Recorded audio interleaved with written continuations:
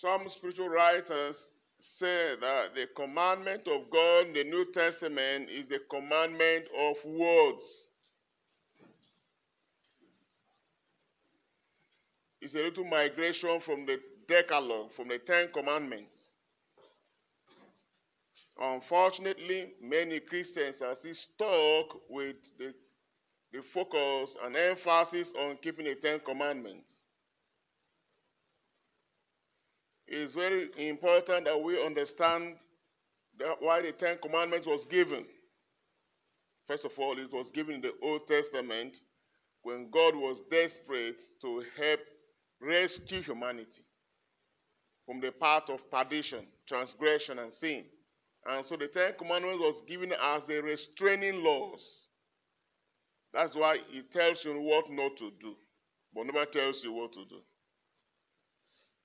Amen. Don't. At the end of it all, it didn't tell you what to do.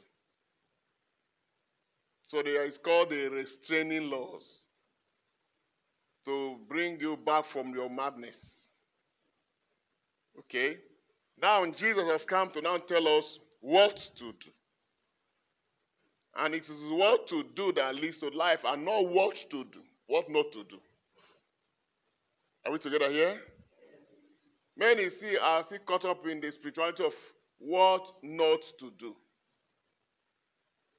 But Jesus has come to upgrade it to the spirituality of what? What must be done or what to do. And that is why, if you look at the entire word in the gospel, they are all about communicating to us what to do.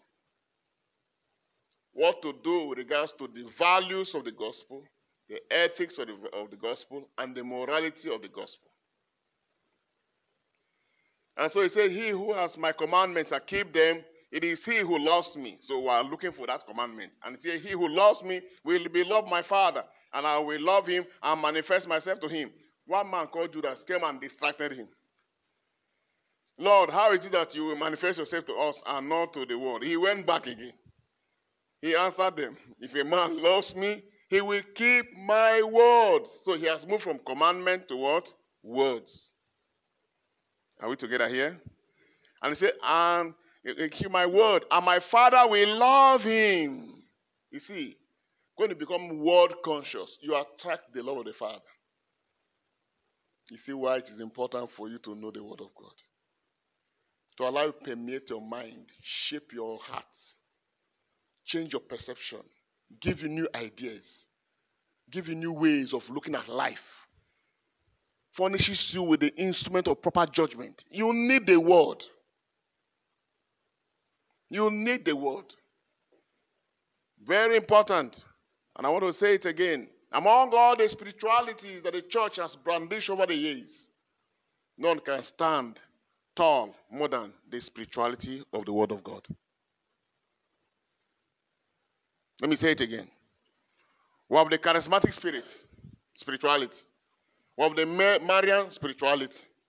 We have the spirituality of the saints, St. Anthony. We have, which other one again? St. Monica. St. Lucy.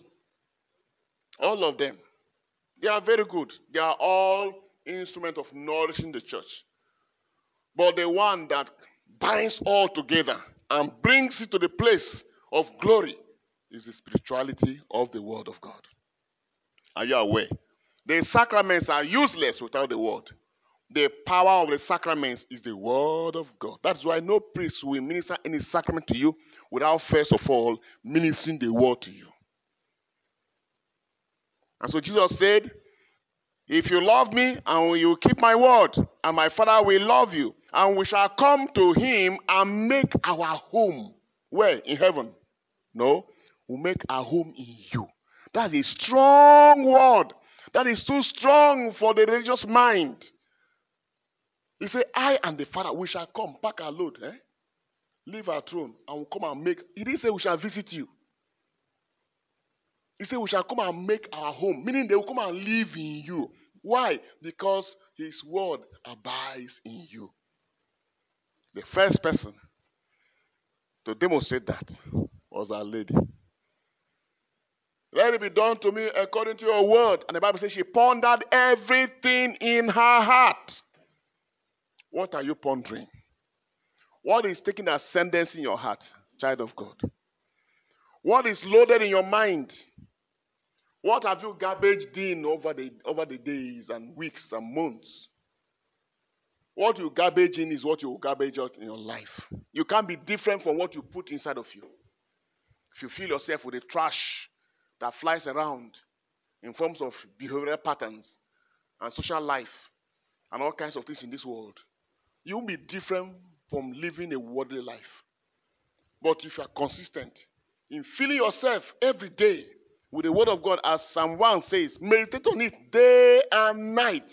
You said you shall be like a tree planted by the waterside that bears fruit in due season, and whose leaves shall never wither, and whatever he does shall what? Prosper.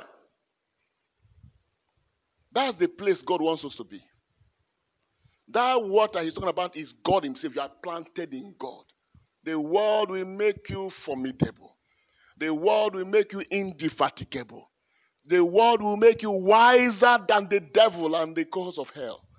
The world will build you strong. The world will deliver you from destruction. The world will heal you. The world will give you life. Finally, Proverbs chapter 4 verse 20 said what? My son, incline your ear to my sayings. Pay attention to my words. Keep them in your heart. May they not depart from you. For they shall be life to those who find them. So it means you have to search for it. And health to their bodies. David said, your word is a lamp unto my step, the light unto my path. He has said it today. The new commandment, the New Testament commandment is go and buoyantly assimilate the word of God. Know the stand of Jesus with regards to everything about life. What did he say about existence? What does he say about living the human life? What did he say about money? What did he say about prayer? What did he say about righteousness? Go and find out for yourself. Write them down. Begin to live according to what he says. What does he say about the devil? What does he say about your position in this world? What does he say about your finances? Find out yourself. Don't wait to be told. What does he say about your destiny on earth? What does he say about heaven? What does he say about the Father?